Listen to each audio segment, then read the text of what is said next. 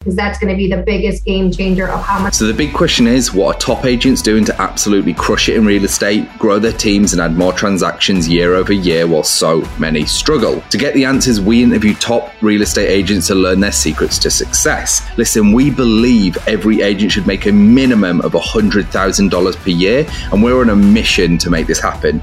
We've already helped over 100 agents achieve this with our coaching. So if you want to fast track your business growth, get to your first $100,000 in GCI or add another $100,000 in GCI using social strategies, then head over to go.eliteagentsecrets.com, or you can just click the link in the description below. Also, just make sure to follow us, hit that subscribe button, and if you get any value from this at all, please tell a friend and leave us a review. My name is Andrew Dunn. And my name is Peter Michael. Welcome to Elite Agent Secrets. Hey everyone, and welcome to this episode of the Elite Agent Secrets show. Today we've got Jenna Joanning with us. She's been in real estate for 9 years, closed 440 deals with a grand total of 105 million plus. This fire solo agent has come to drop the bombs for you today. We're going to be discussing routine, mental health, and systems. So strap in. It's going to be a good one. Joanna, thank you for jumping on the show with us today. How you doing? Good. How are you guys? Today's going to be fun. We know what topics you're going to be covering. And I was just saying it's a repeated theme that if there are some guests that are coming on the show and they're talking about the same things, or those things are showing up in your life, you better shut the fuck up and listen. But before we dive into your topics, give us a little bit of context. How did you get here? How did you get started? And why did you even get into real estate to begin with? Sure. So I actually was a 4K, 5K teacher back in another lifetime ago. And when I moved to the current area that I'm in, which is the Milwaukee, Southeast Wisconsin area, that's when I switched into the real estate. So they say teachers make a pretty good real estate agent, and I happen to agree. That's awesome. You're very probably systematic, very organized, right? Absolutely. I love it. I can't imagine. So walk us a little bit through what was your first year like? Did you come out of the gates 105 million in sales, or did you struggle a little bit and maybe close? Yeah. Year one, 440 deals. For sure. Yeah. It's pure natural here. No. So when I moved to the area, I only knew one person. So I didn't have a sphere or anybody to go off of, family, anything like that. So I really leaned into a CRM program. It's called Boomtown.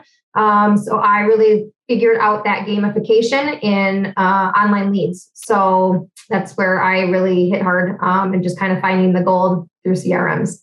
I love talking about online leads because that's one of the big topics that we are all about. Just like yourself, I moved into a brand new area, knew nobody, launched ads. I didn't use Boomtown. We just used specifically just Facebook ads, which I know Boomtown has that as a component, right? Yeah.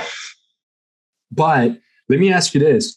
Why were you crazy enough to actually do internet leads when everybody else says those things don't work? They don't convert. They don't convert, and every other excuse. It's all about the follow-up. It's a long-term game. So sure, you can get some, possible leads or deals under contract in the next, 2 to 3 months. That's probably not likely. I have people that I have been helping for 5 years now. It's all about the follow-up game. So it's not just, one phone call and it's going to be done. Absolutely does happen, but that's like 1 in a million that it actually goes through with, right? So it's all about staying face-to-face in touch with these clients and helping them throughout the process. Well, and I always say, whether it's now or in 10 years, I'm here to help throughout the whole timeline. So just, again, following up, having those drips set for you so you're always providing value over and over again. My natural step to ask you is what does your follow-up even look like? Because we hear that all the time. Yeah. Follow up, money's in the follow-up. You got to follow up. Are you just calling them once or twice and then done? Are you calling them once a month? What is that? For sure. So if it's a brand new online lead, 6 phone calls, probably around 6 emails, and around 3 to 4 text messages. I'm definitely leaning more into the video now. Obviously, that's where it's at too. So for sure, that first video that goes out is a text message. So then and then just following up on that. Once I get a hold of the client, then I'm figuring out the time frame, because that's going to be the biggest game changer of how much I'm following up, right? Everybody says buyers are liars. So no matter what their time frame is, divide it by 2, cut it in half. Otherwise, once I make phone call of contact with them, I'm following up probably in the next 2 to 3 days, just verifying that they're getting the listing updates. Then probably in a week, I'm verifying, okay, is this the criteria that you actually want? Or are you starting to see that we need to expand or narrow down? Once I get a time frame, like I said, let's say it's, what month are we in? March. Let's say that they're 6 months out.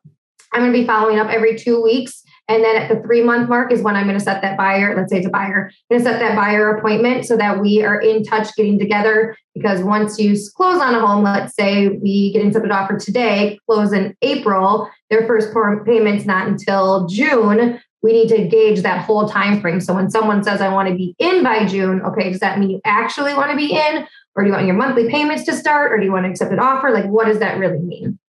So when it comes to actual, I guess I want to take it back one step again for context for the listeners. Year 1, year 2, year 3, roughly how many deals do you think you did then? Year 1, so what did you manage to pull out? So year 1, I started in April. I did 11 deals. Year 2, I did 36 deals. And year 3, I think it was around 53 deals. Wow. Okay. So between year 1 and year 2, did you hire?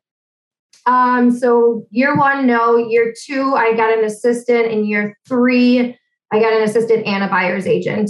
And I take that back. I just looked it up. Year 1, 11 deals. Year 2, 37 deals. And year 3, 67 deals. 67 in year 3. You track too. I track everything. Color code and track. This a true modern agent. This is what we are all about.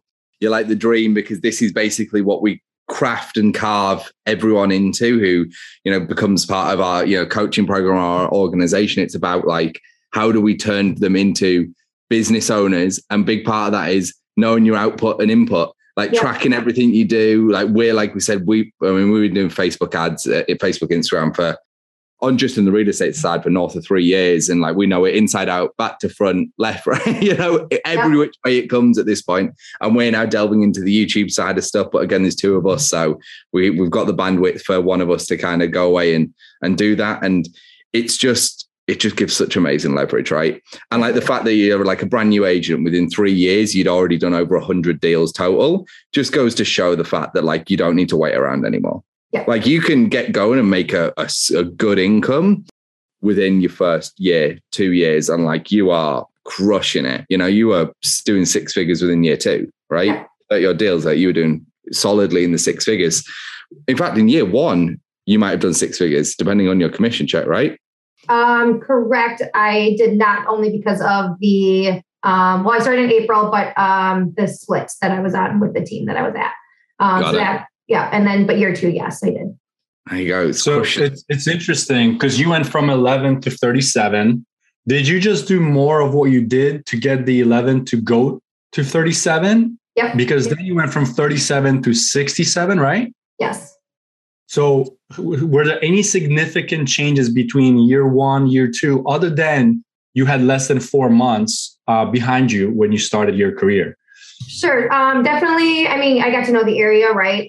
So that helped. But yes, obviously the 4 months that I didn't have in the first year, and then just figuring out that gamification of the CRM. I dove in and created the drips, created the system, created that follow-up, and then I was able to, put it into high speed the next year. Got it. And regarding your video follow-up, like when leads come in, do you just have like a generic, hey, how are you? This is Jenna type of video? Or do you actually like take the phone with the camera every single time and say, hey, Pete, how are you? This is Jenna, and just make it a little bit more personalized? I have a generic one. So it's already set in a template. I just have to push send. I love it. The reason why I'm asking this question is because Andrew and I, we talk about scalability and leverage all the time. Yep. So while you think that you need to say the person's name on the initial contact, You probably don't. But as you kind of start working with them, they get to know you, they get to understand. And most people don't give a shit if it's a generic template because they have no idea where you can host. I'm assuming you're hosting the video on like YouTube or Vimeo or something along those lines, or even the CRM that I have now is able to save and host it itself. However, so in the video that I send out is also a text message so they can actually see words, right? And then their name is in that text message because it just pulls from the online lead. Which is a dynamic value in your CRM. You said it, you forget it, and you're good to go. So it still looks personalized enough, right? Yep. You've just gone fucking full nerd. Full nerd. Like you've just taken it, like, you know what I mean? You are on the wrong podcast, son. I swear to God. At this point, like, I don't know what you're talking about. I want to take this a step back because actually with the whole dynamic values and stuff, although it's cool, there's a bit of a golden rule where it's like you should do stuff that doesn't scale to start, right? So when you're only dealing with so many people, you should send a custom video saying, hey, Pete, how you doing? That scales at the beginning because listen, you've got time for that. One of the best apps, I think, to be fair, I'm going to say it's the best because it's basically the only one that I know that does it. And it is actually a very good bit of software is Bonjoro, right? Fantastic. You can basically have an online lead come in. You get notified. It'll give you their details. You can integrate. You do all that crazy stuff. And then basically it'll give you the name and you can send, pick up your phone, you press the record button, it adds it into like a template and you press and it sends it. And that's its whole purpose is to basically scale up customized video messaging.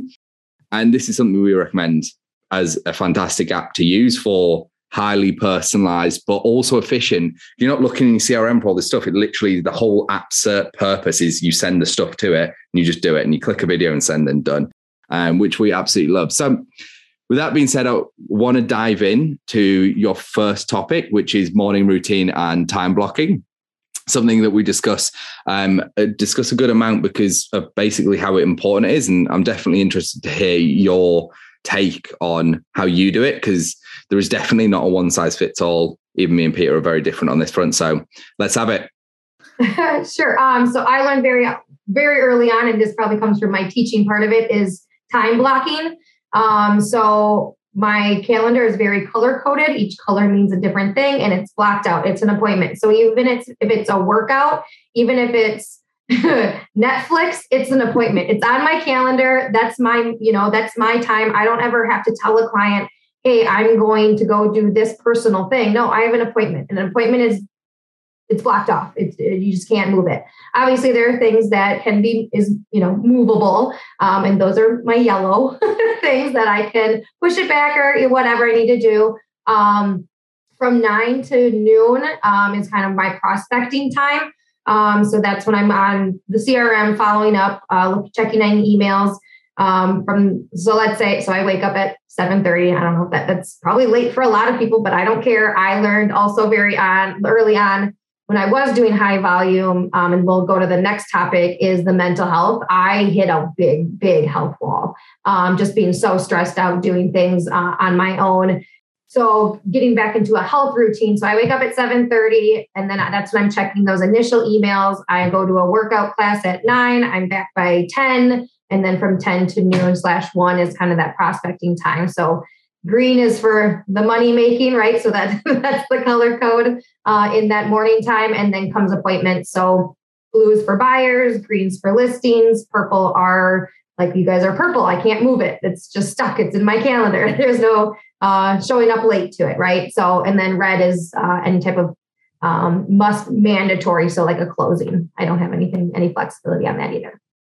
Do you ever compromise the time that you have blocked? Like, let's say a client calls you at 10 a.m. and you're supposed to be quote unquote prospecting. Are you taking that call?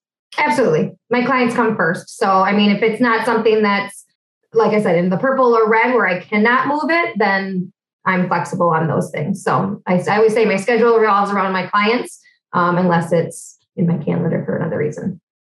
And what are some of those non-negotiables that are red, that are purple? Is it just like client appointments or listing appointments, or anything else falls under that category? Sure. So, I mean, it could be doctor visits. It's going to be closings. It's, here with you guys. So things that are taking up other people's time that I really like. Showings that can be a little bit flexible, right? If I tell a client, hey, I'm running 15 minutes late, that's flexible. Whereas like this, right? We're starting at a specific time. It can't be moved around. So that's why they're those colors.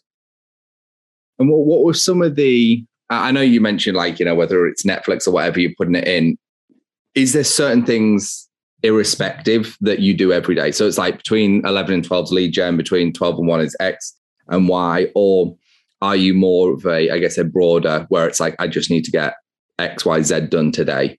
How does that work for you? And then also, I guess for our listeners, what would you recommend are, I know it might sound quite obvious, but are the non-negotiables that our listeners should be doing every day? Come hell or high water, I don't care. You have to do this shit every day if you want to be successful.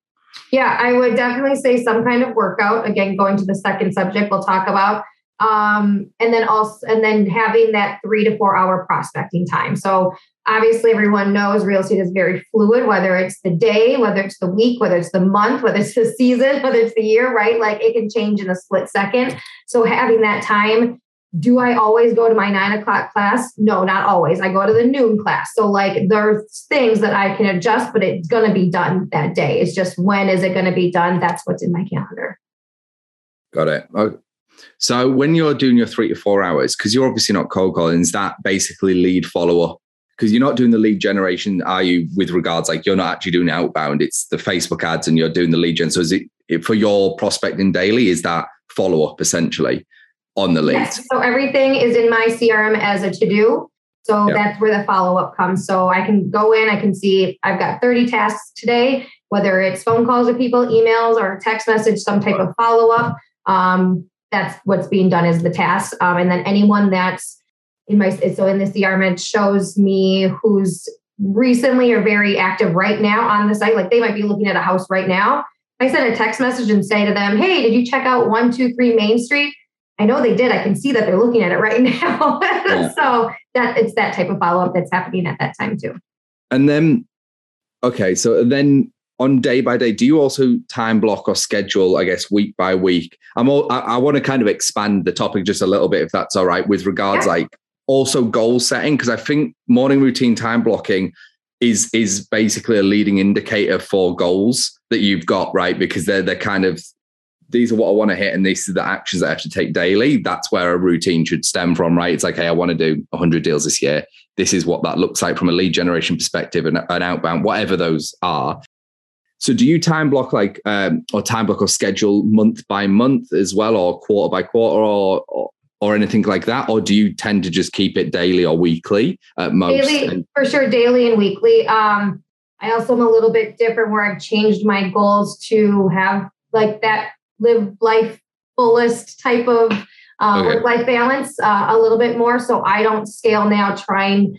Overall, I know where I'm probably going to fall year to year. If I want to do some more, I can hit it a little bit harder. If I want to take it back a notch, I can do that. So kind of having that flexibility. So going back to your point, time blocking more so daily and weekly rather than monthly or quarterly. And was that the same when you were starting as well? Because you've now hit a kind of a point in your life, in your real estate career, where a lot of agents who are listening are probably, that's their goal. It's like to get that income, like they're making a crazy amount of money or a lot of money. They've got everything financially covered. They're doing what they want. They can do holidays if you've got children, wife, partner, whatever that may be. That's kind of all covered now. So you're now saying, actually, I get to choose time and not money. And that's kind of gone, like, I'm going to spend a little bit less time closing deals and a little bit more time doing what I want to do. But was it like that to begin with? Did you have that standard from the start, or is this something with the financial growth that you've kind of implemented? So I would say in the beginning, it was definitely more, let's see, I want to hit 70 deals. Let's break that down per month. Let's break that down per transaction or deal per week. How many accepted offers do I need? How many phone calls do I need to make? I was also on a team in the beginning too, that we tracked everything in terms of you need to make at least 30 phone calls. What does that translate? What's your conversion rate? They say 3 to 5% is kind of the average conversion rate on CRMs. I was at 11 to 14%. So I knew that if I was making those phone calls, what that would convert into. So it wasn't necessarily on my calendar, but if I want to hit those goals, I need to make that many phone calls. And before Hold Peter on, because you just so casually fucking breezed over this. No, you can't. 12%. Yeah, but that's topic 3, baby. That's topic 3. Okay. Not topic 2. So, which I knew Peter was going to be like, hang on, 11 to 14%. I got to find out. I got to know. I could see him. I mean, for those that aren't watching us on YouTube, go and check out our channel, Elite Agent Secrets. Oh, and by the way, if you're interested in gaining access to our courses and coaching 100% free, then head over to go.eliteagentsecrets.com.